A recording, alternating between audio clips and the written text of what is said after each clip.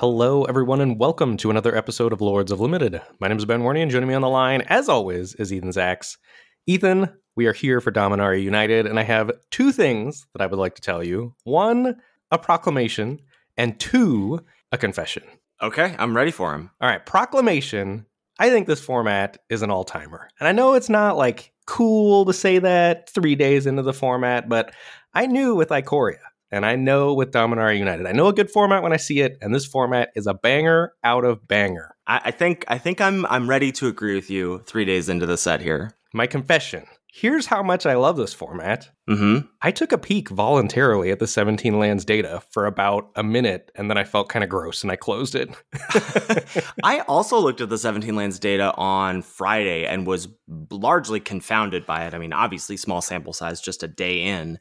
And then I was relieved to see some Twitter takes from our dear friend Carl, aka 2duck on Twitter, who was on our show last year, to talk us off the ledge about data. And he was also like, I think this is not a great format to look at the data. And I agree. I mean, my day one take, or maybe it was day zero take, was people who rely on tier lists are going to have a tough time with this set because, and I messaged that to you and you were like, yep, people are going to have to learn how to cook. Like your tier lists get thrown out the window as early as pack 1, pick 2. And that's exactly what we were talking about in the preview episode. We were like, that's the set we like. And I think that's the set we have on our hands right now. Yeah, this format is going to be extremely complex, and the drafts are the most complex they've ever been. I don't know. I cannot wait to talk to you about this format. Yeah, so confession from me and from you, I think, to our listeners is that Ben and I have not talked about the set at all. I've seen Ben's aggressively flaming hot takes on Twitter, which has been awesome. I have only seen in Discord that Ben has been streaming basically every waking hour he can since the set has come out, but I haven't gotten to watch any of his stream because I've been on vacation. But Ben, like they say, if a tree falls in the forest and no one's around to hear it, does it make a sound? I'm going to tell you, if a content creator goes on vacation, but he's playing Magic and writing articles and recording a podcast, is it really vacation, Is it really vacation? I mean, You're having a good time in Seattle. It is. I'm having a great time in Seattle. I'm having a great time visiting my family and seeing a bunch of nature, and also having a great time playing a bunch of Dominaria United. So all of our takes are going to be fresh. We even resisted any kind of pre-episode chat. We were like, we're blowing it. We don't want to waste any good takes for the podcast. So we're going to get everything fresh in your ears today, and we're just getting all of our initial format thoughts into your ears as quickly and efficiently as possible. A few housekeeping things to take care of before we do that. First things first, the Patreon page, patreon.com/Lords of Limited is the place to go to give back to the show if you so choose. We got an incredible, beautiful, heartwarming message from one of our patrons yesterday that just made my week. Someone who said, hey, I don't have time that much to prep for formats these days, and I got to go to my pre-release and I 3-0'd, and it was because of the content that you guys put out and how excited you were about it. And I was just like, that's why we do what we do. It was great to see that.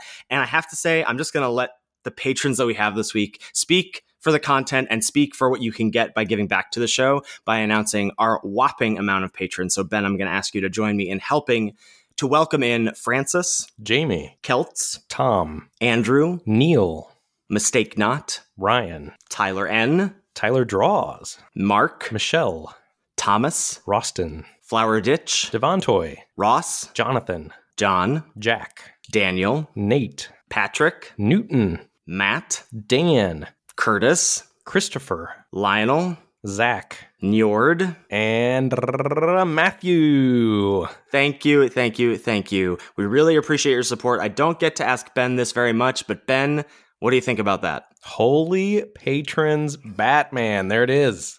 Yeah, there it is. I mean, I think that speaks for itself. These folks know what's up. You should too. The Discord is the place to be to get in on early format discussions. It's the best place on the internet in my mind for 24/7 limited tech support. If you want in on that, Patreon is the place to go. And speaks to this format. This format is a banger, and it's going to make you better at Magic. And I think that Discord is the best place to do that, and these folks know what's up. You should get in on the action, too. Show is also brought to you by Channel Fireball, channelfireball.com. Best place to go for anything and everything you need Magic-related, unless you're going to TCG Player, which is also a great place to go for anything and everything you need Magic-related. They're one and the same now, if you haven't heard the news. TCG Player bought Channel Fireball. And whether you're going to either store to pick up some Dominaria United sealed and singles, you can use code LOL to do that over at Channel Fireball. We're still waiting on a code for TCG Player. But honestly, the best bang for your buck right now, I think, is CFB Pro. You, Alex, are putting out a boatload of articles. Like, we made a concerted effort to front load articles for Dominaria United and make them very accessible to read and then go do something in the format and have actionable advice from those articles. So if you're not on CFP Pro, I would highly recommend getting on there and checking out those articles. If you are, make sure you give them a read because they will give you some level up action about Dominaria United. And again, for anything that you're doing over at Channel Fireball, please use code LOL all caps to let them know that we sent you over there. And one other small little push towards CFP Pro, I think there's some folks out there who are like, hey, I consume a bunch of content. I watch these guys' streams. I listen to their podcast every week. I'm probably not going to get much from the limited content over at CFP Pro. I think that's wrong. I know that I know that you guys are making a concerted effort to not only put out this front-loaded content, but to make sure it's unique. You know, there is content that is better suited towards a written format than an audio format or a streaming video format. And I think we are doing that with those articles. And so I would highly encourage you, if you're interested in purchasing product, obviously it's a no-brainer because you get that store credit back. But if you're just interested in getting more limited content, more diverse limited content into your brain, CFP Pro is the place to do it. And it's different. Sometimes you've only got 3 minutes to read an article and boom, you've got some magic content right there at your fingertips. All right, so I'm going to let Ben mostly drive the bus here today. I'm going to pepper in some of my thoughts. I'm going to maybe tee up some questions for him because I don't think in the lifetime of us doing the show together in the last 5 years, I've seen you this excited about a format. This is how excited I was about Double Masters 2022, but we just couldn't talk about it. So I am beyond stoked to talk about Dominaria United with you. All right, so let's get into some big picture stuff. Then we'll get into some common re-rankings discussions, and then we'll get into some more card specifics later on. So first, format chat to kick things off. What's going on with you? I think this format is incredible. So several things stand out to me. One, there were a lot of commons that shifted drastically in pick orders for me. Like once I started playing with the cards and figured some stuff out about the format, and we'll get into all that a little bit later in the episode. But more than anything that stood out to me about this format is the ability during the draft for your pick orders to shift and the sheer amount of decision trees that branch out from every pick you make. Have you had similar experiences? I have absolutely had similar experiences. I think this is going to be a really tough puzzle for us to not only solve. Is not the right word, and solve has also been a word thrown around in the Twitter discourse about limited in general, so I don't want to use that lightly. But for us to teach, educate, for us to package neatly for our listeners, I think is going to be a fun challenge for us, and I think is also going to really highlight what one of the things I love about doing the show with you is that you and I have pretty different approaches to formats in the beginning, and also have pretty different approaches to what we like to do in draft. I really like to explore a lot of different paths, and you really like to find the thing that is going to win the most often. And I think those two approaches appeal to a wide range of people, and I think us giving those two different perspectives is going to be helpful. So I think when we do in the future episodes do some roundtable discussions, we're often going to have different cards that we highlight, and it's going to be like, well, you could do this if you're doing XYZ to follow, blah, blah, blah. Like there's a lot of different paths you can go down, and I think you and I are going to be well suited in our dynamic to highlight those. Yes, absolutely. I would say the other thing that sticks out to me about this format is if you cube a lot and are familiar with cube, I think you're going to be much more comfortable in this format. This is, I think, outside of a Masters style set, the closest to cube a regular limited format has ever felt to me. And I think if you are on the fence about getting into cube, maybe this format will push you over that edge. Or if you're struggling in Dominaria and then you figure out how to draft Dominaria, I think that will give you a big leg up towards more complex limited formats. One of the things that I think that speaks to, that I think Call Time spoke to, that I think Kamigawa Neon Dynasty spoke to a lesser extent, but really Call Time is the format that this reminds me of the most, where the common power level was largely flat and largely past the top. In Call Time, we had about the top 6 commons that maybe quote unquote mattered or pulled you towards doing things. And then past that, they were all contextual. I feel like maybe even more of the commons are contextual here. I'm letting higher rarity things dictate my draft. And I also feel like because of the diversity of things you can do, because of being able to sort of fall backwards into, just multicolored kicker, domain, good stuff, that I've had drafts that have felt they have gone wonky in a way, but I've not train wrecked anything yet. I have always felt like I could backdoor my way into something, You're fortunate then, because I have train wrecked hard a couple times. This is the most disoriented I have ever been in the middle of a draft at times. Almost decision paralysis because there are so many options. Yeah. Okay. I feel like we're talking about things too abstractly. We got to get into some specifics. So let's maybe start to frame the format, talk about some colors, talk about some big picture stuff. Okay, so this is the current best way I have to frame the format for folks that are maybe, coming in for their first drafts, or maybe you've been drafting and struggling and not winning. I think the best way to frame this format is by what each color wants you to do or allows you to do from a game plan perspective. And I think that starts with the 5 cost reduction commons that really point you towards each color's plan. And I think for sure the white, the blue, and the black ones are huge players in the format. I've played more since writing these show notes, and I'm way higher on the red one now, too. The green one is still dicey for me, but those are signposts for what the colors want to do. And then we'll get into why that's important in just a second. But for blue, you want to do spells decks with Tolarian Terror. So that's the 6 and a blue for a 5/5 with Ward 2, and it costs 1 less to cast for each instant or sorcery in your graveyard. So blue decks with Tolarian Terror can range anywhere from like blue-red hyper aggro to, blue-black hyper control. But basically you want to be heavy blue, spells, Tolarian Terror. All right, next up, we've got white, which is beatdown/go wide, highlighted by Argivian Phalanx. That's the 5 and a white 4/4 with vigilance, and it costs 1 less to cast for each creature you control. It's also a soldier. Guess what? Types kind of matter in this format. They do kind of matter in this format. So red is ranging anywhere from aggressive beatdown to domain beatdown to domain control. And it does all of those things pretty well. The red cost reduction creature doesn't quite point you towards all the domain stuff, but it does point you towards like large creatures beating down. So Molten Monstrosity, this is 7 red for a 5/5 trample that costs X less to cast, where X is the greatest power among creatures you control. This one I think is less good than the white, the blue, and the black, but significantly better than the green. And I don't think it's exactly a high pick yet, but when this costs 3 or 4 mana, which is not hard to do, it's just a very good card. I agree. I mean, the keyword big has been tough to deal with in this format. Shout out to our next card, which is the black cost reduction creature, Writhing Necromass, which is 6 and a black for a 5/5 with Death Touch, and it costs 1 less to cast for each creature card in your graveyard. I'm very excited. We are all lined up for our top 3 commons in black. And I think shout out to the number 3 that we'll talk about a little later that really, I think even ties the room together for black more for me than Writhing Necromass. But we've got Graveyard Synergy and Self-Mill Control in black. Yeah, and this was the card that made the whole format click for me. Like my second or third draft, I ended up in this blue-black control deck with a couple Writhing Necromasses, a Tolarian Terror. I had the monstrous Warleech, which is the black with kicker blue that has star power equal to the greatest converted mana cost in your graveyard that we thought was kind of terrible in spoiler season. But the thing that we didn't adjust for was the fact that these cost reduction cards are just actively good. And once the cost reduction cards are actively good, then you're happy playing like 6, 7, 8 mana spells in your deck. And then all of a sudden monstrous Warleech is a 4 mana 7/7, if you build your deck right around it. And I think it is just absolutely awesome that as much as we've been playing limited and as much as we've been analyzing the formats ahead of time, that it's hard to see that these cost reduction cards were huge players. And they are just huge players in the format and things you actively want to be doing. That's very true. I mean, I think we can give ourselves a little bit of a break that we really look at the full spoiler and then just make snap judgments about it. We don't have time to let it marinate it all for ourselves before we put out takes. And I will pat myself on the back that I said, hey, Monstrous Warleech is an uncommon. Maybe that points to it being an important piece of this puzzle. And I think it is. For sure. And then that takes us over to green, which is domain, beatdown, or control.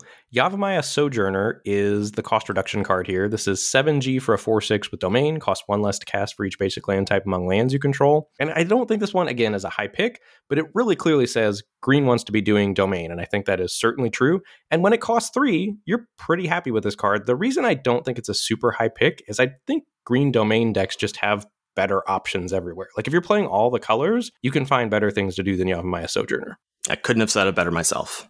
Okay, so we've got these 5 cost reduction cards. And again, I think black, white, and blue, very important to what black, white, and blue are doing. Red, pretty good in red. Green, a little less so. But when you start to think about the format in terms of these 5 colors, it starts to be a little less overwhelming because you can steer towards one of the colors in the draft and then try to do that thing because, like I said, in the drafts, the options and the decision trees that branch out can be completely overwhelming. So we've got these 5 colors, and I think the format is so deep and complex because there are so many variations of what each color wants to be doing. So I would contend that there's way closer to 20 color pairs than 10 in this set because each 2 color pair really has 2 versions of itself if you're buying into this every color wants to do a thing depending on which color you're heavier in. So for example, there's blue-white where you're heavy blue, which really wants Tolarian Terrors and the spells things going on, and then just kind of uses the white spells to support the blue spells themes. Or there's blue-white where you're heavy white, where you really want to be go wide, Argivian Phalanx, and you use the blue spells to complement your white go wide stuff. So if you think about every color pair that way, and it's not always true, like some are kind of always the same. So blue-green, for example, I think is Domainy, no matter whether you're heavy blue or heavy green. Or if you are blue-green, you're probably heavy green, if that makes sense. Yeah, for sure. Well, and I also think like you have 20 color pairs here, but I have rarely, I don't even know if ever, because I foolishly don't have 17 lands installed on my laptop where I've been playing. I don't know how often I've been strictly 2 colors, because of the abundance of colorless fixing, of green fixing, of the lands that you can draft, and all of the off-color kicker cards, which are obviously going to be something we talk about, all of the powerful signpost uncommons, of which there are 2 for each of the 10 color pairs. You're often touching at least a third color, or maybe you're splashing for kicker or splashing to increase some domain cards that you have in a 2-color deck, right? Like it's not often just strictly 2 colors. So the flavor of things, and maybe that's something that's not appealing to some folks of like, ooh, it just feels like it's bleeding, but it hasn't yet turned into just 5-color soup for me each draft. It's very much these like little tiny knobs that you're turning in each of your drafts to figure out, okay, am I blue-white splashing red for this? Or am I blue-white splashing black and doing a maybe slight defenders thing? Or am I going all in on defenders? Like there's just all of these different decision trees. Well, I think the splashing and the multicolor stuff is just one piece of the puzzle. I think those decks are there too. So I think there's like hyper streamlined 2-color decks. There's 2-color decks that are splashing for kicker, like you said, and then there's domain that's usually like base 2 colors playing anywhere from 2-color domain beatdown to like 5-color domain control. Like it's all there. But I mean, some of the color pairs really want to be focused, right? Like blue-red spells wants to be streamlined blue-red 2-color spells. Blue-green, probably splashing there. Black-white, like really wants to be focused black-white, or if you get the lands, like maybe you're peppering in some red for some Mardu, like sacrifice stuff, Absolutely. It's all there. Everything is there, which is what's so wild about this format and why it's going to be hard to give people fish. Like I think that's one of the things we do really well on the podcast is like help people get better at Magic, but we also are giving people fish. I think like quick actionable advice to sit down to your draft, be excited to draft. Okay, I'm going to do this thing. That's going to be really difficult to do for this format. Well, I think maybe a good place to start is with what has shifted in our top common rankings. And that'll give us a bit of framework for like why cards are going down or up in the set. Yeah, awesome. That sounds like a great idea. Let's dive into white. In the number 1 slot, we've got Take Up the Shield. This is 1 and a white for an instant. Target creature gets a +1/+1 counter and gains indestructible and lifelink until end of turn. Yeah, this card is awesome. It is exactly what we thought it was going to do. And I think kind of more like leaving the +1/+1 counter is huge. Lifelink is huge. I have definitely gotten to outplay and outmaneuver my opponents with this card and been blown out by it for sure. This card is awesome. Next up, we have Argivian Cavalier. This is 2 and a white for a 2/2 with Enlist, and it comes into play with a 1/1 token. Shout out to you. You pegged this last week, and this card has been outstanding. Card's very good, and just does what whites want to do, which is beat down and go wide. And in the number 3 slot, we've got Argivian Phalanx. That's the cost reduction white creature, the 5 and a white for the 4/4 Vigi. Costs 1 less to cast for each creature you control on the battlefield. If you're building your deck right and well, this should cost 1, 2, or 3. Or, I mean, it's not bad if you just go 2-drop, 3-drop, and drop this on turn 4 as well. And it's good. A couple things about just these top commons here. Argivian Phalanx is very good. It's the only one of those cycle of creatures that doesn't attack into the others, which is a little odd. Like it's a 4/4 vigilance. All the other cost reductions are 5/5s, or the green one is a 4/6, which is part of the reason Take Up the Shield is so important to white decks, because you need your Argivian Phalanx to be able to attack into your opponent's 5/5 cost reduction creatures. And I think a notable exclude from our top 3, you have this in our honorable mentions, is Citizen's Arrest. So this is the 1 white enchantment that comes into play and exiles a creature for as long as the enchantment remains on the battlefield.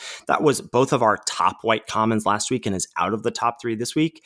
And replacing it is Take Up the Shield. And that highlights for me one of the big things about this format. One of, I think, the big questions, something that's been going around on Twitter as well, has been the discourse of like initial questions that folks get, content creators get, like how fast or slow is the format? Is this a 17 land format? Do you like this format? Is it good? Like what's the best color? What's the best deck? And obviously those are, as Ben has said, people want those fish. They want actionable small pieces of advice, which we try to give. And I think one of the things that highlights a big question for me is is removal good in this format? You know, we think about Crimson Vow removal was really important. And I think that's often just about the bombs, but also in something like Kamigawa Neon Dynasty, removal was good, but not important in the sense of like everything was a 2-for-1. And so when you were trying to 1-for-1 with removal with these 2-for-1s, you were often behind on cards. That sort of feels the case to me in this set, where lots of things are 2-for-1s with kicker, with draw card tacked onto a lot of things. That removal, I think, it's not that it's not important. Obviously, you need to interact with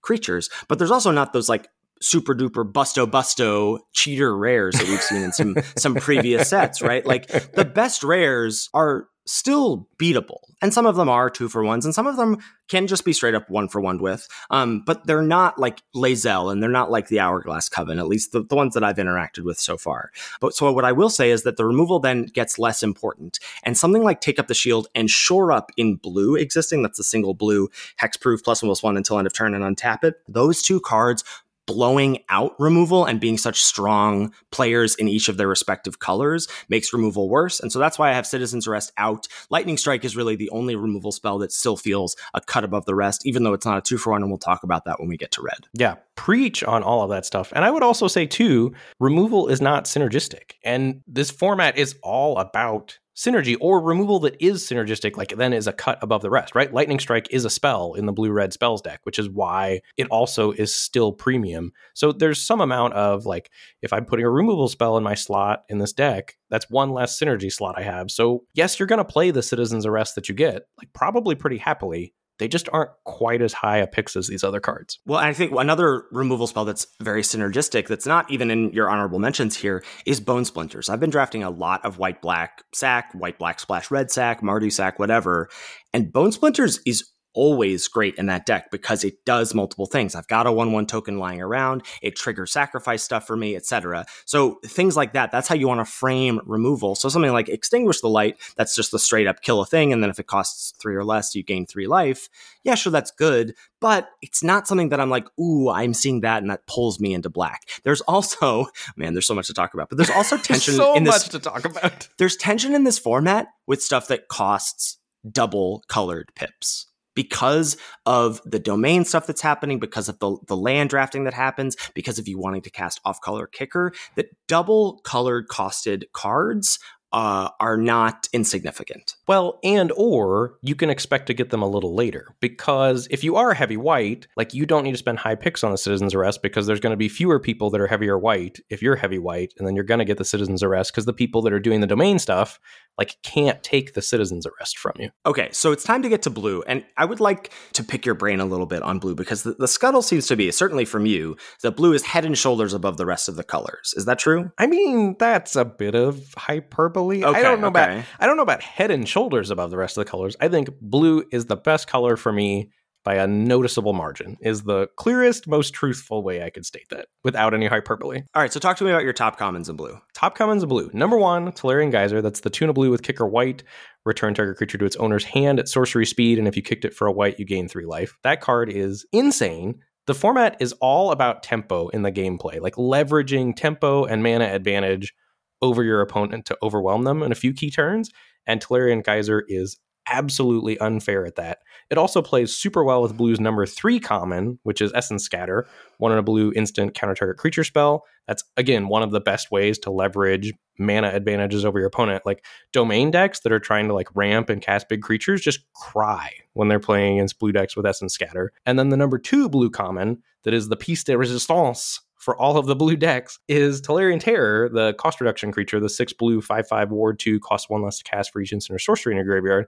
Because it's great in the aggro decks, like coming down as a 5/5 finisher that your opponent has to deal with after you've put all this pressure on their life total. Or in the control decks, you go kill your thing, 2-for-1 you, 2-for-1 you, 2-for-1 you. Okay, I have this Tolarian Terror that costs 1 mana while I'm going to continue to hold up counter spells and then kill you with it. It just plays well at every end of the spectrum. And then past those top 3 commons, there's just a billion good blue cards that play offense well and defense well. And cards like that are two-way players in this format are just irreplaceable. Yeah, so I want to talk about a few things here on this blue list. One is that Essence Scatter is really good. We liked it last week. I still like it this week, even though it's bumped down in the blue power rankings here for us, because Essence Scatter is interaction that lets you 1-for-1 with things that will be 2-for-1s or more if they hit the battlefield. So Scatter is great and just super cheap and efficient there.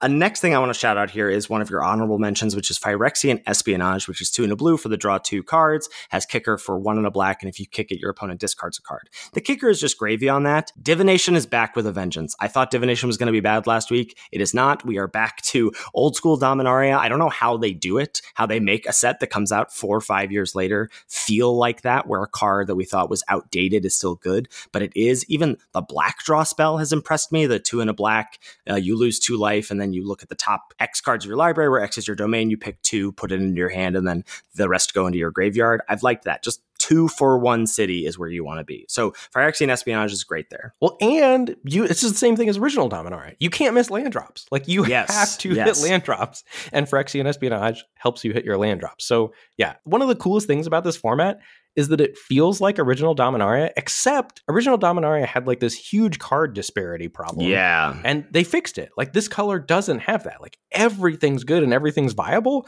And when I say everything, I mean everything. Like, there's so much to do. Yes, for sure. So here's the one thing that I'm not quite lost in the Tolarian Geyser sauce just yet. And I know that's going to be offensive to you. And I want to just say, anything that says Tolarian in its title in this format is great.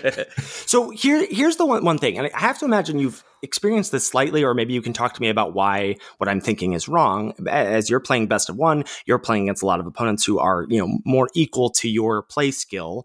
That I have found Tolarian Geyser to be effective against people who are not drafting the format correctly in my mind. Tolarian Geyser, against things that are, like, if you're drafting the cheap things with kicker, if you're enabling these expensive cards that, you get the cost reductions for, I have not found Tolarian Geyser to be a huge tempo play as a 3-mana bounce at sorcery speed. Like, I'm not saying it's bad. I like it a lot, but I am currently ahead on Essence Scatter myself. That's hard for me to wrap my brain around. I mean, Essence Scatter is very good too. The tempo blowout from Tolarian Geyser, anytime you land it on something that doesn't have an ETB, is excellent because it's making your Tolarian Terrors cheaper while it's setting your opponent behind.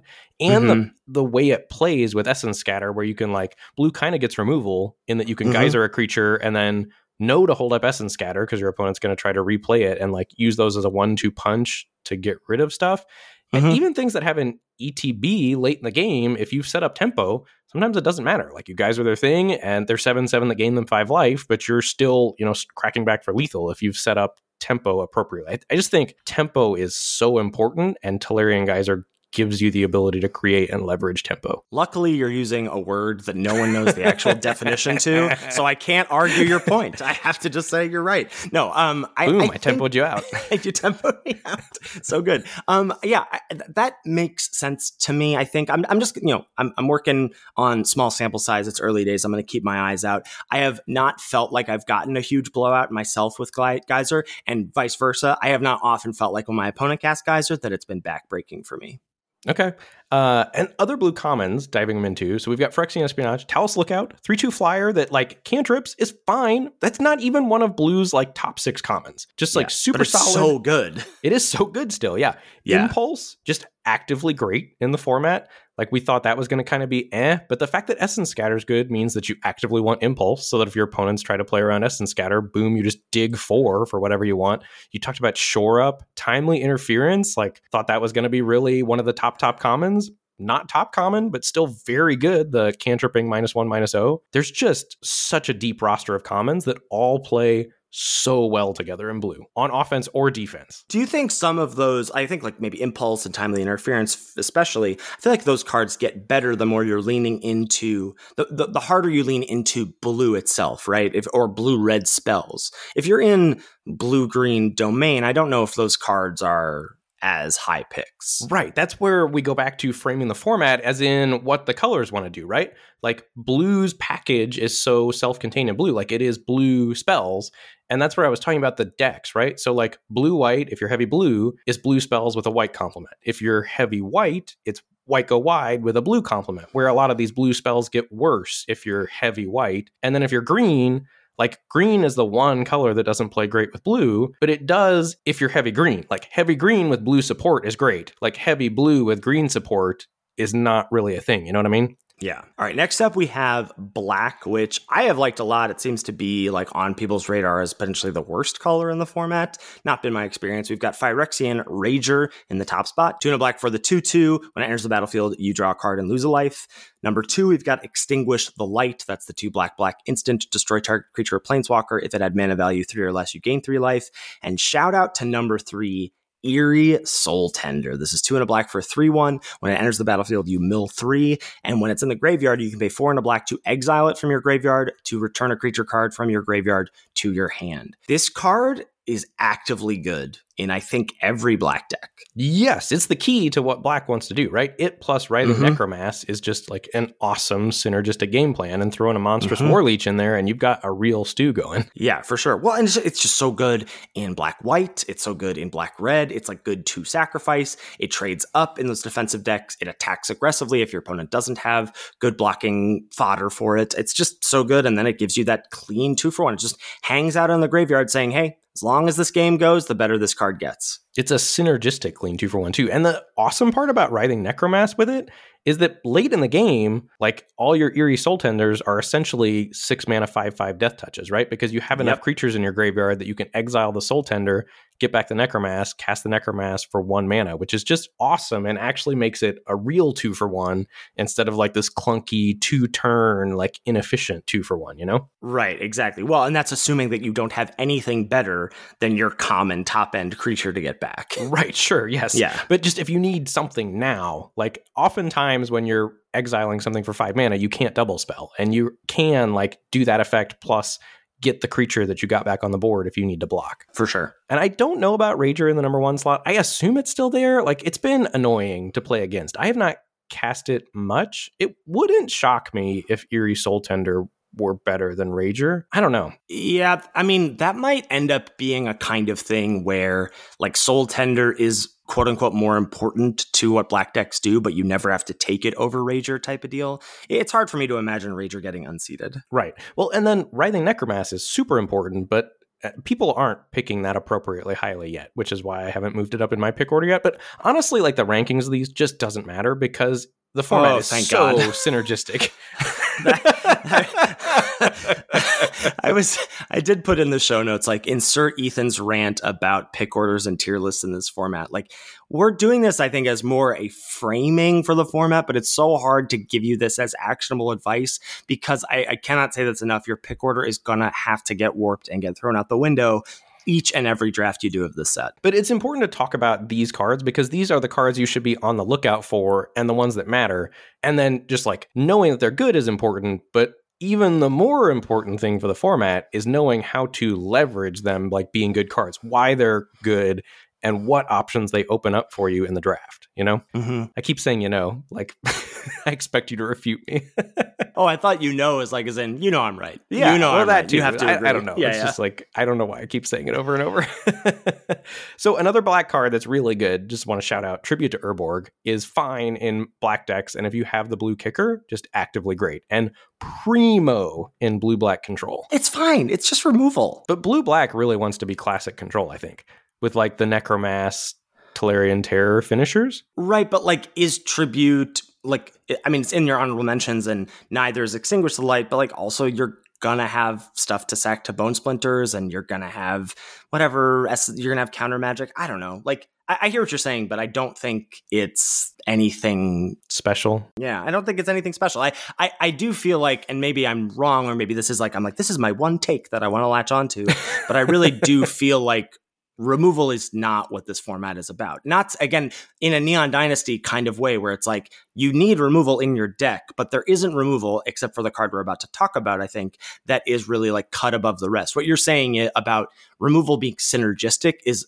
honestly more important than anything. Yes, I agree with that take from you. I think the thing about blue-black is that blue-black has so many 2-for-1s itself that you don't mind good 1-for-1 removal. Like, that piece of the puzzle is important because you are a classic control deck. So I do think removal goes up specifically in blue-black control. That makes sense. I have not drafted a lot of blue myself, I should say, or a lot of like clean 2-color blue decks. I think I've done a blue-black deck once. A lot of my black decks have been, Mardu has just been like open for me, and it's a style of deck I like to play a lot and like to draft a lot, so I've been doing that quite a bit. Next up, we've got red, and I do want to talk about Lightning Strike still in the number 1 spot, and still in the number 1 spot in terms of commons overall for both of us, I think. Is that correct? Yeah, I think I'm still there with you. It's not quite as clear cut for me as it was, though, prior to playing with the cards. Like, I still think that's the best common, but it would not shock me if it were not the best. But again, it doesn't matter because whatever you end up doing like shifts the pick order so much that if you don't start in red, it's obviously not the best common for you, you know? There's a few things happening here. One, and I wrote this, I wrote an article for CFB Pro about like, you know, some really sweet rares to look out for that are on my no-fly list, my no-pass list for the format, as a way to highlight some things that I had experienced about the set. And my honorable mentions included what I thought was the top uncommon, which is that Gravedigger variant, the white 2/3 lifelinker with black kicker, and Lightning Strike here in red. And I said it wouldn't shock me if this was unseeded in a few weeks, but it's, you know, where I think the top common is now.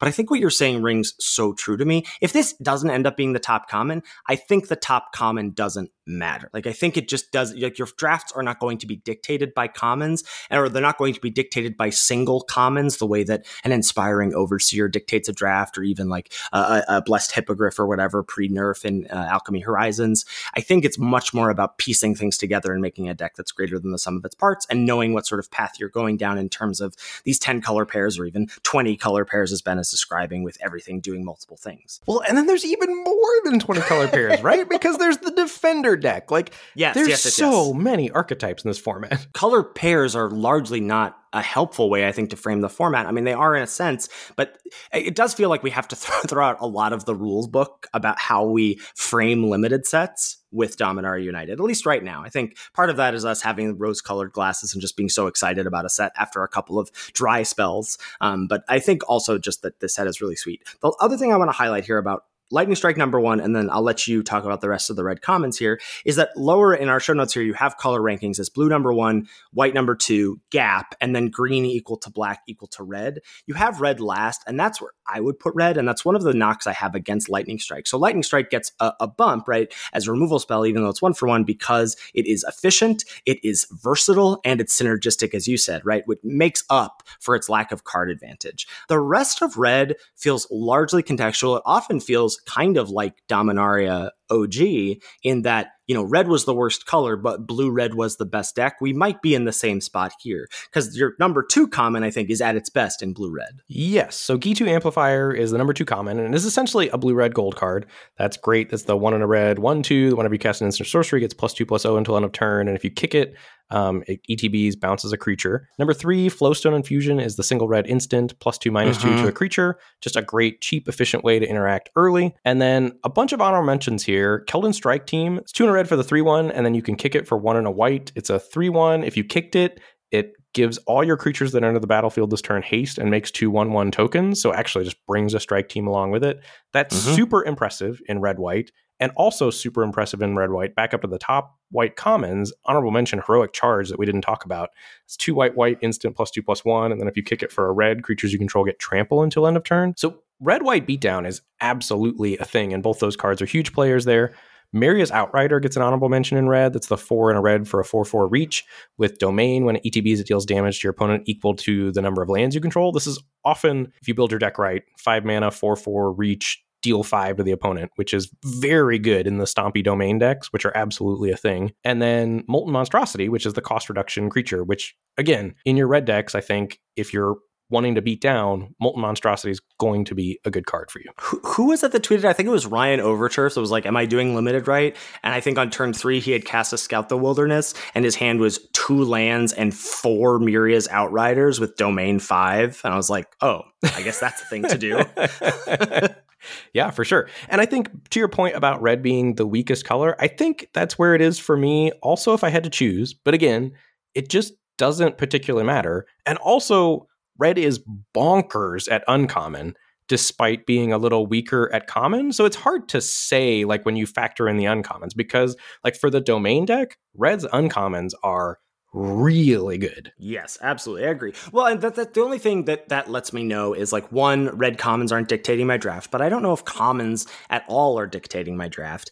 And two, it lets me know that I'm fine with red being a support color. For red to be my main color in my 2-color decks or whatever, my base 2-color decks, it's got to be giving me something a little bit more special. I do think the commons are really important in the draft. I agree that, like, they aren't often the thing that are pointing you in a direction. But the most interesting part of the drafts to me are the drafts where you don't get powerful cards early. Like, how can you take a set of commons to leave yourself open to the most possible decks so that when you do see powerful cards, because you're going to see powerful cards, that you have the ability to take them and latch onto them and start to push down whatever archetype it is. Yeah, perhaps my verbiage here is not correct in terms of commons aren't going to dictate my draft. What I just mean by that is what you're saying. Like, I'm going to see powerful cards that are going to give me a more firm direction. And so either I start with those cards and then let that sort of guide my way in terms of what commons support. But the commons here, we're highlighting some and we're ranking some, but they're all that shifts. We keep talking about pick order shifting. That's shifting depending on, are you starting with those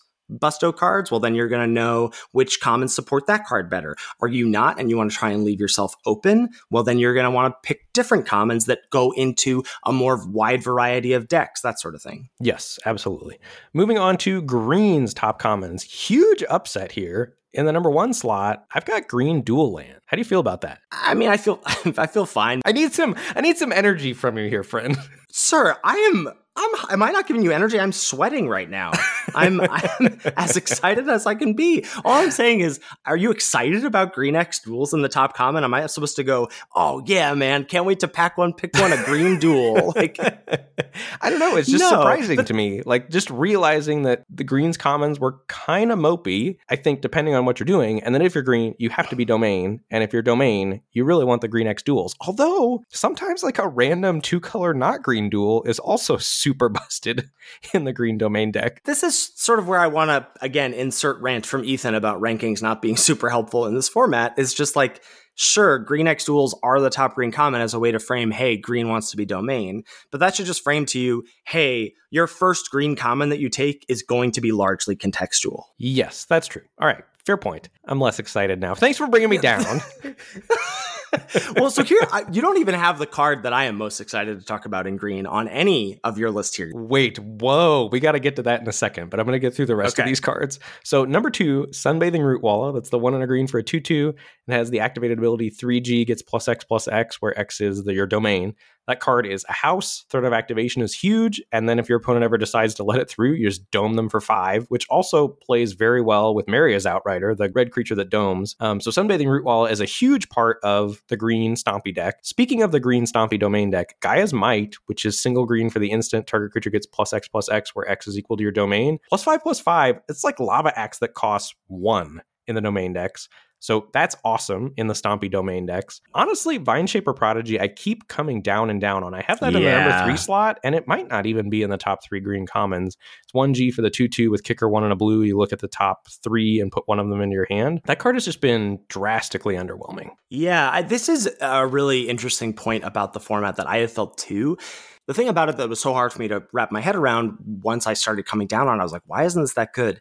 It's because the 2/2 body doesn't matter. And so on the flexibility of this card is sort of, and I'm sorry, G guards, that Tavern Swindler and Grizzly Bears are not good in this format, but Vineshaper Prodigy as a 2/2 on turn 2 is mopey. It's not good.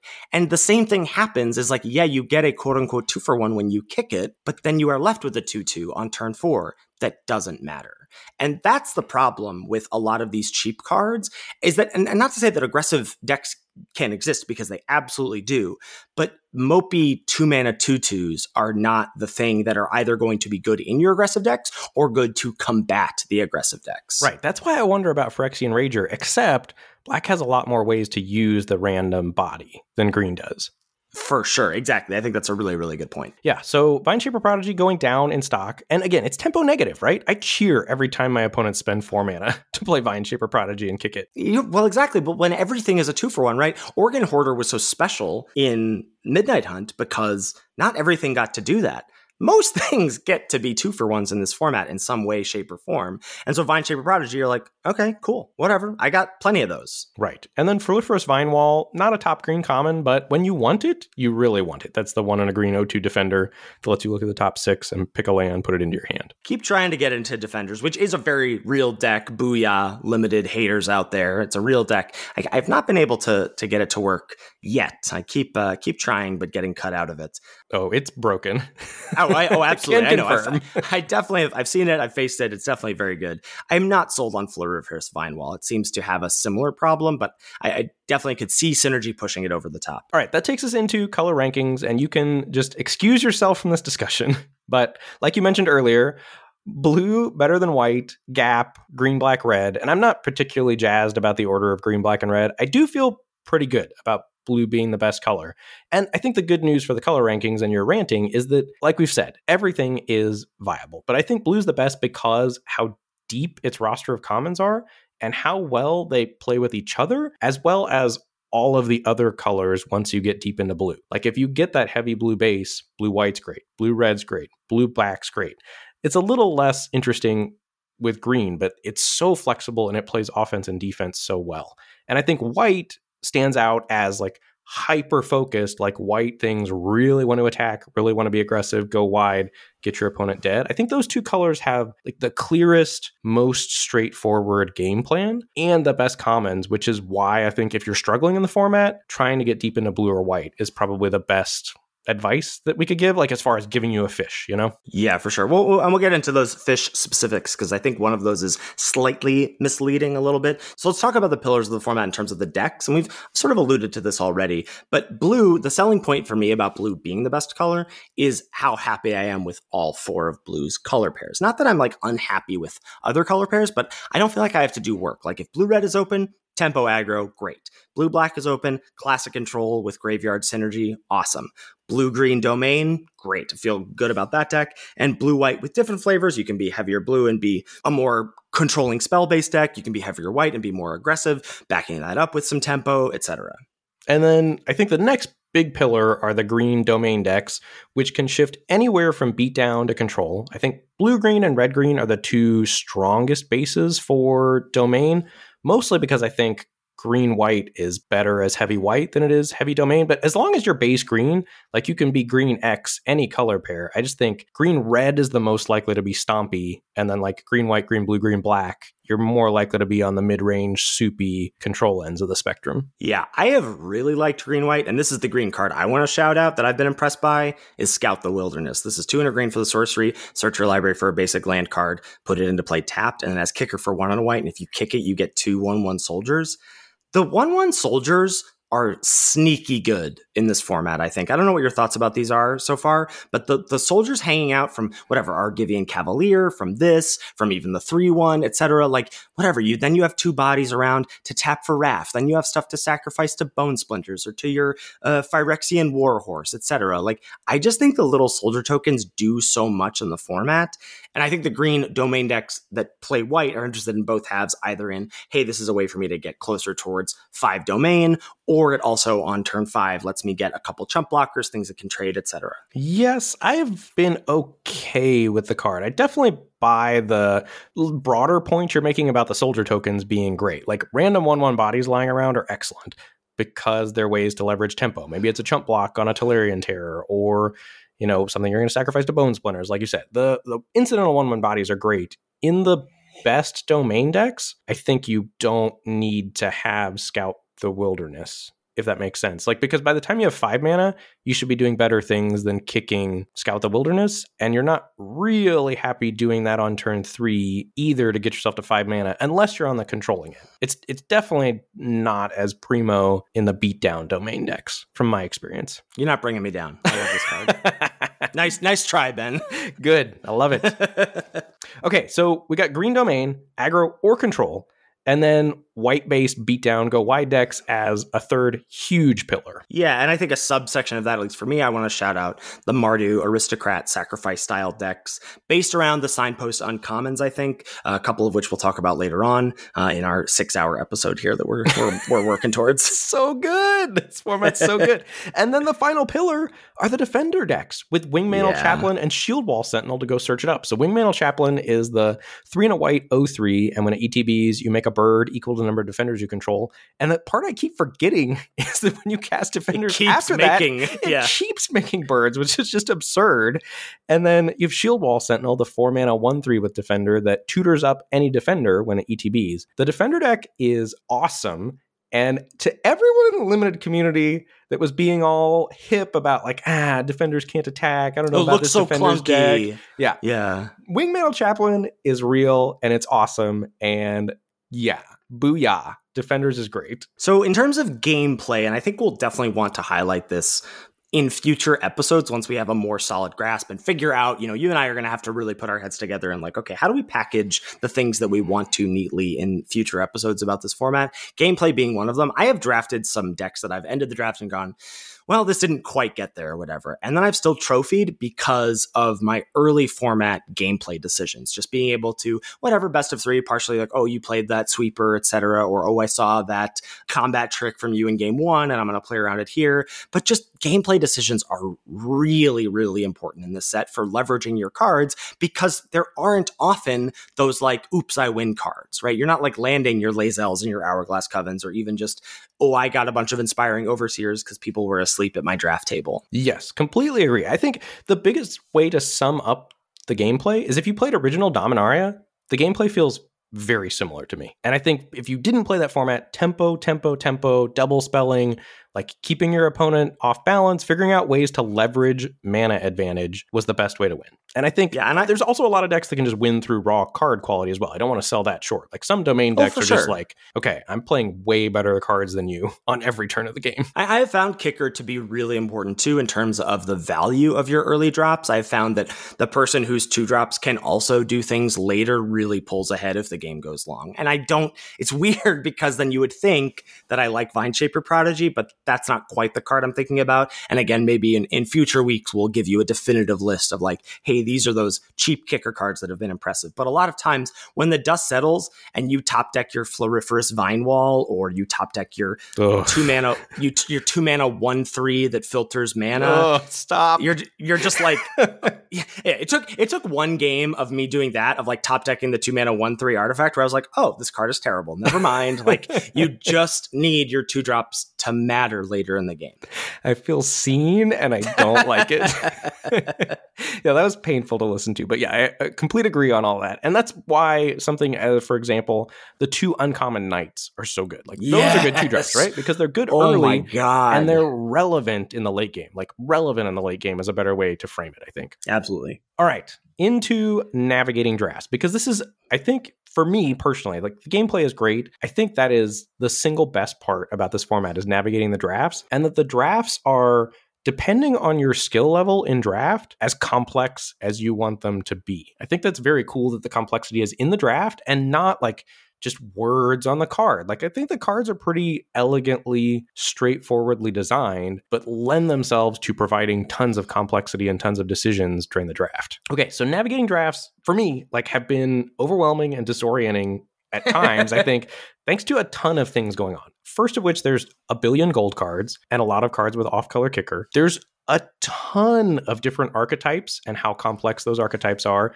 and the different kinds of synergies they want you to have. Drafting lands, piece of the puzzle for the domain decks, and for the good kicker cards, like if you're blue-red and you've got Arona's Vortex and you have the chance to pick up an off-colored black duel, like you probably want to do that, but there's probably also another good card in the pack for you, you know? There's also spots I've found where you're anticipating splashes, you know? Like if you're in white-black or white-blue or whatever, and you think like, oh, there are certain cards that I'm likely to want to touch, so maybe I do pick up this dual land now to anticipate that.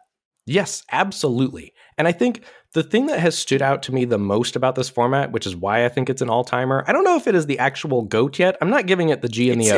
It's 4 days. You got to chill with the GOAT. I'm giving it I'm no GOAT for me yet. I have not given it a GOAT yet. I'm giving it the A and the T. I'm giving it an all-timer. I feel pretty confident this is an all-timer. And I think this is the reason. When you sit down to draft, like, and you open your first pack, you look, and there's like usually 3 to 4 doors you could go down, like 3 to 4 reasonable cards to pick. You pick one. That's a good set. Yes, a good set. And then you pick that card, and then you look at your second pack. And then there's like 3 or 4 doors to go down that like combine well with your first card. And there's a couple other more powerful doors that don't combine so well with your first card. So maybe you go open one of those other doors. And then all of a sudden you've got like 15 doors that you can open in your third, fourth, and fifth packs. And like, depending on how straightforward your draft is, like the branching decision trees is gigantic. And you can also make picks with the intention of opening up decision tree branches for yourself if you're not seeing the premium cards early, to try to give yourselves outs to hit the powerful uncommons, because you're gonna see powerful uncommons during the draft. And I think the other reason this is very complex is there's a lot of cards that would be signals in a normal format, like gold uncommons and powerful cards with kicker. But a lot of them are false signals because there's so many good cards that like people can't take them all. And then like you end up, if you just take good card, like you end up with a deck of good cards, but no plan. And that's a terrible place to be in this format. Yeah, I completely agree with that. This another thing that I didn't quite realize, not only for our listeners or viewers of streams or YouTube videos, it's going to be really hard you're going to see one person do something and then another streamer or YouTuber or podcaster that you like do something different. And then a third person you're going to see do something different. And they can all be having success, but it's going to be really hard for you to like look at the 17 lands data and glean a cohesive picture of the format, I think. So I think it's going to be a lot more about like understanding the reasoning behind decisions rather than the decisions themselves. Yes, absolutely. And I think depending on your skill level as a drafter, like if you're honest with yourself and you're like, man, I'm somebody that's struggling in this format, I think you need to try to take options away from yourself almost in the draft. Like you need to really think about that. Here's these colors. Here's what this color wants to do. Like I want to be blue. I want to be blue spells. I see white cards. I want to be white, go wide, beat down. If you're an experienced drafter, sky's the limit for how you want to navigate these drafts, which is really exciting, I think. Yeah, for sure. So as far as advice to give for navigating drafts, I think draft blue, personally for me, is the best piece of easy advice because I think blue is versatile, powerful, plays very well with itself. You get a deep roster of commons. It's hard to get cut out of it. And then pairing other colors with it, all the blue color pairs go very well together. My one disclaimer here is I think this piece of advice is slightly deceptive since blue's cards do different things well in different decks as outlined above. Yes, I think the one exception, like blue, red, blue, black, blue, white, are all spells based if you're heavy blue. I think blue, green would be something to stay away from if you're heavy blue. That's fair. Good call. And then I think draft white is the second best piece of advice to give because it has such a clear plan. Like it's very focused. You're going to beat down. You're going to go wide. You're going to attack. You're going to use combat tricks. And it makes the gameplay a little more straightforward too. Mm-hmm. I agree. I think for someone who doesn't draft a lot and wants quick, easy advice for Dom, this is what I would give you. Yeah. And I think past that, it gets way harder to give actionable advice because every draft is so unique because of how complex the drafts are. And I think it's awesome that this complexity comes in the draft and not the individual cards or the power level of the individual cards or the gameplay. Like it's in the draft to me. So it sounds like your current plan, unless you get pushed in another direction, is to draft blue spells. You think that is, if uncontested, the best spot to be in? Yes, that's where I would prefer to be. But that's not the be-all, end-all. Like, there's plenty of other great ways to win. Like, if you like the green Domain Stompy deck, steer towards that. Like, I think if you're an experienced drafter, I think you need to have a clear plan for what you want to try to do. I think that's the best way to navigate the draft. So either go into a draft thinking, I want to try to steer into this if I can, because you probably can. Like it's like Cube that way, in that it's kind of hard to get cut out of stuff. And even if you do get cut out, you can probably backdoor into a domain deck of some variety. And then I think also you could also just open up your pack one, pick one and see what's the most powerful card. I'm going to take that. Okay, I'm going to go down that direction. You know what I mean?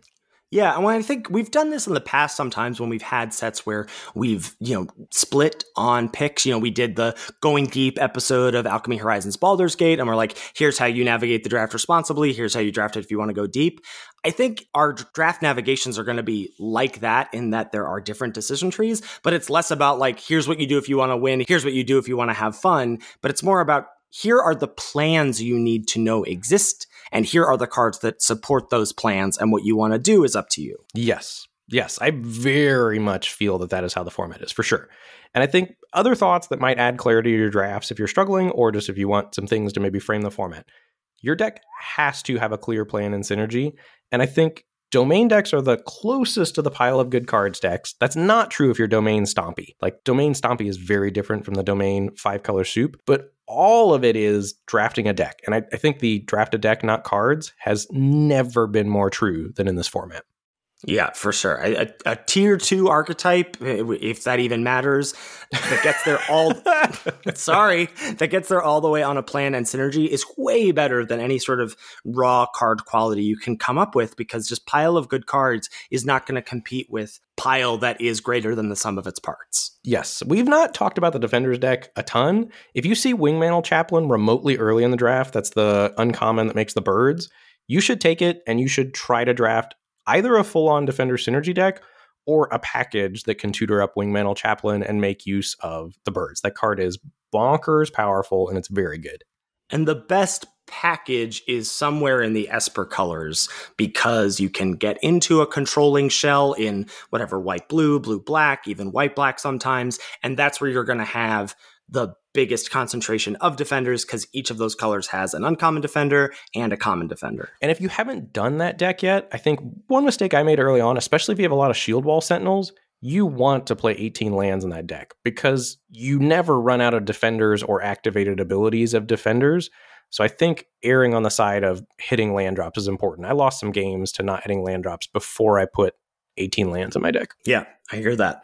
I think another good piece of advice, like we said, if you're thinking about the format as the 5 colors and what do they do, try to get deep into a base color and do whatever that color is asking you to do. I think that goes the best for you with blue, white, and green, because those are the most obvious, like blue spells, white beatdown, green domain. Black and red, I think, are more complex decks to build. Still good, like still very good. They're just not as obviously handed to you. If you're an experienced drafter, it's very common, I think, to be deep into one color and then trying to decide on which synergies you want to go after in 2 or more other colors late into the draft. I do think caveat there of that's when you start off with something powerful, something worth holding on to. I've definitely found myself much more bobbing and weaving when like my first few rares are duds. Yes, for sure. And I think cards that play well in a variety of situations and archetypes are premium during the draft, because if you want to open up those decision trees, those are the cards that let you do it. Agreed. All right, there you have it. Foolproof advice. This format is going to be so hard to teach people about. I think we're up to the challenge. I think we're up to it. Absolutely. Yeah, I am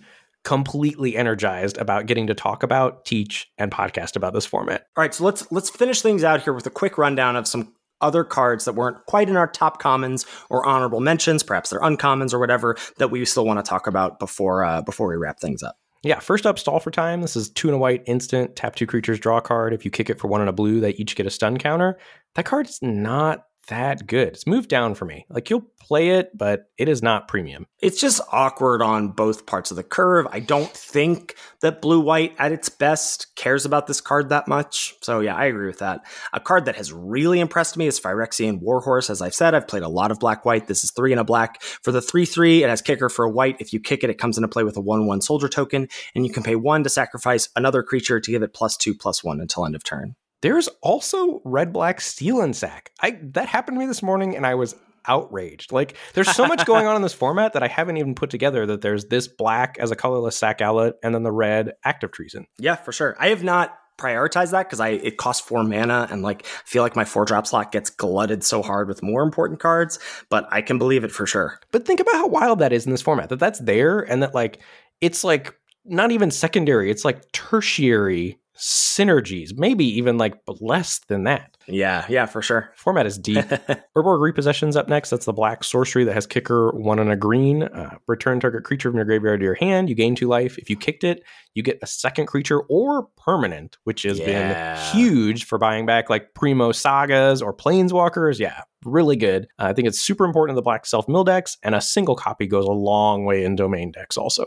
Next up, we have some medium green fixers here, or I already talked about Scout the Wilderness being a card I'm a huge fan of, but Deathmoon Gardener has been whatever. That's the 2 and a green 1/1 Death Touch, taps for a mana of any color. It's just a little too overcosted, I think. Yeah, you really want the lands in the green Domain decks. Mm-hmm. All right, Salvage Mana Worker, we've talked about, fine, nothing special. You'll know when you need it, and it's definitely a have-to-play-it type of thing. You were right about that card. Huge point for you. That's the 2 mana 1/3 artifact, and you can pay a mana to add a mana of any color, so it filters lands. Yeah, it's just too underwhelming when you top deck it. We talked about the wall deck and Shield Wall Sentinel being premium. Djinn of the Fountain. This is a really interesting card here. This is 4 blue for a 4/4 with flying. Whenever you cast an instant or sorcery, you can choose 1. You can scry 1. You can give it +1/+1 until end of turn, or you can exile it and return it to the battlefield at the beginning of the next end step.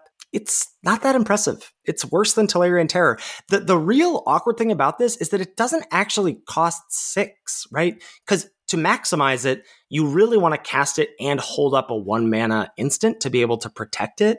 It's just so expensive. Right. It's a problem if it's on the battlefield, but it's hard to get it on the battlefield and get it to stick. Yeah, it's a problem if it's on the battlefield and you have untapped mana, right? Yes. If you have a way to protect it. But if you tap out for it, it's like, fingers crossed. Yeah. I think you're just better off drafting Tolarian Terrors, which was not obvious to me initially. Shout out to you on Fires of Victory. This is the 1 and a red instant, deals damage to a creature equal to the number of cards in your hand, and has kicker for 2 and a blue. And if you kick it, you draw a card. This is basically Prophetic Bolt. It is. It took me a second to realize that. Honestly, Alex talking about it was what made me realize that. Like, I thought it was a good card. Yeah. I thought it was a good removal spell that wasn't quite as good as Lightning Strike, but I hadn't quite put together that it was a 2-for-1 for some reason from the way it was worded. It's very strong. It's better than Lightning Strike, right? Maybe? I mean, because early in the game, it does the same thing. And late in the game, I mean, it can't go face, but I'll take draw a card over that all day. Yeah, it's very good regardless. And it keeps wheeling a lot for me for some reasons. I think because people have the same reaction to it I did. I don't know. It's very good. A couple awesome Domain cards. One is Nishiba Brawler. This is the uncommon 1 and a green *3, and its power is equal to your domain. Oh, and it's got trample. This card is very powerful. Like, there's something interesting that we'll talk about. I think maybe we'll classify some of these cards later, but there are basically 3 classes of Domain cards in my mind. One is cards that, like, it just doesn't matter. You can play them in 2-color decks. Then there are cards that are in the 3 to 4 range, and that's their sweet spot. And then there are cards that there's actually a difference of you getting to all 5. And this is in that, and the best Domain cards I think are the ones that are in that sweet spot, because getting to all 5 is sometimes a chore, but 3 or 4 is often trivial. This as a 3/3 or greater trampler for 2 mana is awesome. And I think another way that you need to classify the Domain cards is good in Domain Control, good in Domain Aggro, or good in both. Like, and Nishiba Brawler is one that is good in both, because those are 2 very different decks, and knowing which one you are is super important when you're drafting the Domain decks. Speaking of good in both, but I think better in Beatdown, is Weatherseed Treaty. This is the uncommon saga. And oh my God, we haven't even, what are we, an hour and 15 in? We haven't talked about how great Read Ahead is. Like, oh, yeah. I'm obsessed with Read Ahead because my opponents keep misplaying. I keep going, oh, you're going to start that on chapter 2. Oh, you're going to just go straight to chapter 3. And then they're like, chapter 1, find a land. I'm like, what are you doing? But so Weatherseed Treaty lets you search up a basic land for chapter 1. Chapter 2, you make a 1/1 sapperling. And chapter 3 is target creature gets +X and trample until end of turn, where X is your domain. Card is incredible if you're drafting Domain. Incredible in aggro. Great in the control version still. Great to get back with Urborg Repossession. Just all-star card. Does it all. Walking Bulwark is another premium card for the Defender archetype. That's the 1 mana uncommon 0/3 that you can pay 2 mana to animate a Defender, and it deals damage equal to its toughness. And last on this list I have is Elas Ilkor Sadistic Pilgrim. This is white-black for a 2/2 with Death Touch. Whenever another creature enters the battlefield under your control, you gain a life, and whenever another creature you control dies, each opponent loses a life. This card is an absolute house in the black-white aggro decks or Mardu sack decks or any flavor thereof. We'll talk about those decks in the future for sure. I've loved them and really like a lot of the uncommons in those decks. Boom. All right. There you have it. That's the end of our show notes. Not the end of my thoughts on this format, though. I could talk about this format for forever. So you already woke up and streamed before we recorded. Are you going to stream after? Oh, absolutely. I have played this format off stream in addition to how much I have streamed it. I've been playing this format every second I can. It's so fun. So if you weren't hot on this format, I have to imagine after an hour plus of listening to us beam about it that you might go fire up a draft yourself. Yeah, and I think the episodes in the coming weeks for how we're going to frame the format, give you strategies to employ in the format are going to be bangers as well. So stay tuned for more from Lords of Limited. And I would say, Ben's about to shout out a bunch of ways you can get in touch with us. Get in touch with us. If you're in our Discord, message us. If you're on Twitter, get in touch with us. If you go to our website, contact us. Let us know, hey, these are the things I'm struggling with. I would love you guys to talk about X. Give us some fodder, because as we said, I think it's going to be a really fun puzzle for us to solve of how do we present actionable advice for folks in the coming weeks? I mean, next week has to be just logs and talking through how the logs, the decision trees branch out. I think that is by far the most helpful thing we're going to be able to do. For sure. All right, great place to end the episode. Thank you, as always, to Salty Pretzels for our intro and outro music. Make sure you give it a listen. Thanks so much to channelfireball.com for sponsoring this podcast. If you're heading over to CFB for any and all purchases or signing up for CFB Pro, which you absolutely should, please use the code LOL when you check out to let them know we sent you there. You can check us out streaming. I'm at twitch.tv/Lord Tupperware. Ben is at twitch.tv/Mr. Metronome, Mr. spelled out. We're both under those same usernames on Twitter, and you can tweet at the podcast at Lords of Limited. If you've got any feedback about the show or any questions, shoot us an email at lordsoflimited@gmail.com. Thank you so much for listening, and we'll catch you next week for another episode of Lords of Limited. Thanks, everybody. See you later.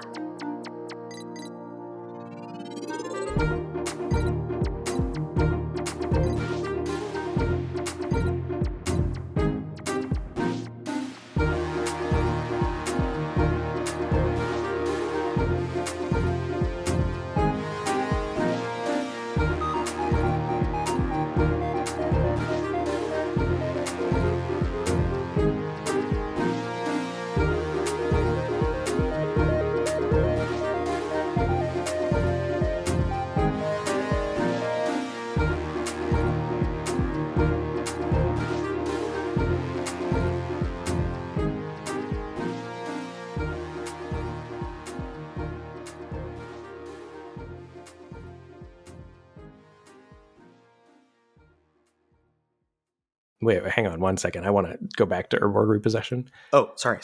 I know you're a fan of loops, Ethan. Also, have you seen the Vodalian Blue-Black Looter loops with Urborg Repossession? Oh my gosh, I have not. Wait, that card doesn't exile itself? Does it? I don't think so. Does it? Vodalian, sack it. If that spell would be put into your graveyard, exile it instead. You can't loop. You can't loop? Spell. Yeah. Never mind. Cut that. We've got a blooper.